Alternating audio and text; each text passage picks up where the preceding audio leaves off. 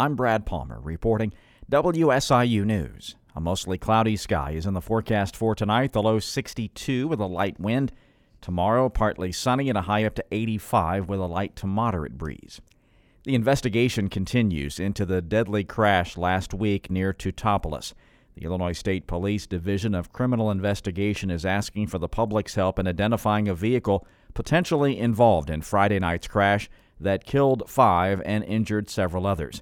The crash on Highway 40 involved a semi-truck tanker carrying anhydrous ammonia that punctured and leaked.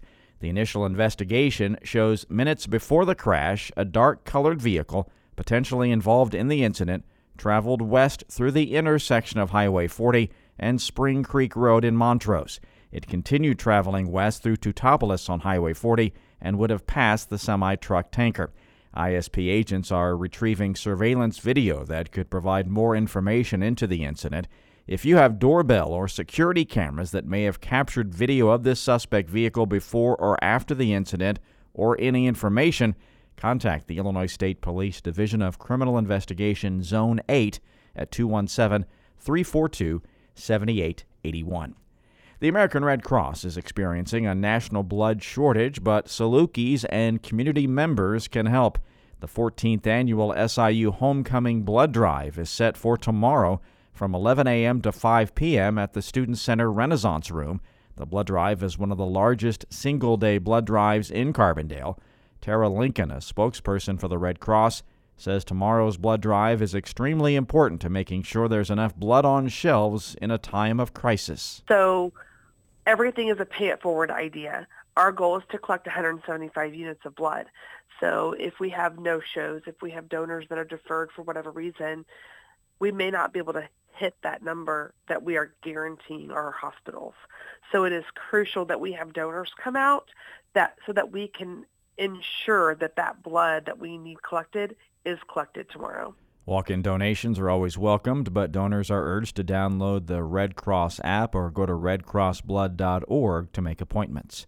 SIU Carbondale's Morris Library partnered with the Carbondale Public Library and the American Civil Liberties Union of Illinois to hold a community read-in and panel discussion Monday as part of the ACLU of Illinois' statewide banned book week.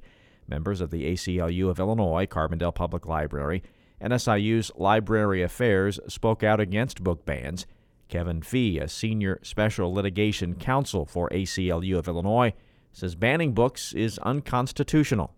And the answer is, it is unconstitutional to ban books from libraries for doctrinal ideological reasons. It's bedrock constitutional law. Pico versus Island Trees from the early 80s established that principle in the context of school libraries. That was the famous Slaughterhouse-5 case out of New York. Another event is planned for Friday from noon to 1 p.m. on the SIU campus with Aaron Lisek, a research specialist with Morris Library's Special Collections Research Center, presenting the library's McCoy Press Freedom Collection in the library's Hall of Presidents and Chancellors. Illinois state officials were at the University of Chicago today to celebrate increased access to books. The university is launching an effort to collect books that are banned across the country and make them available to the public. Governor J.B. Pritzker signed legislation in June banning public schools and libraries from removing books due to partisan or personal disapproval. Pritzker says books about people of color and the LGBTQ community are often targeted by conservative groups. There are small mobs of people around the country and here in Illinois who are trying to use the terminology of freedom and saying that they are protecting our children.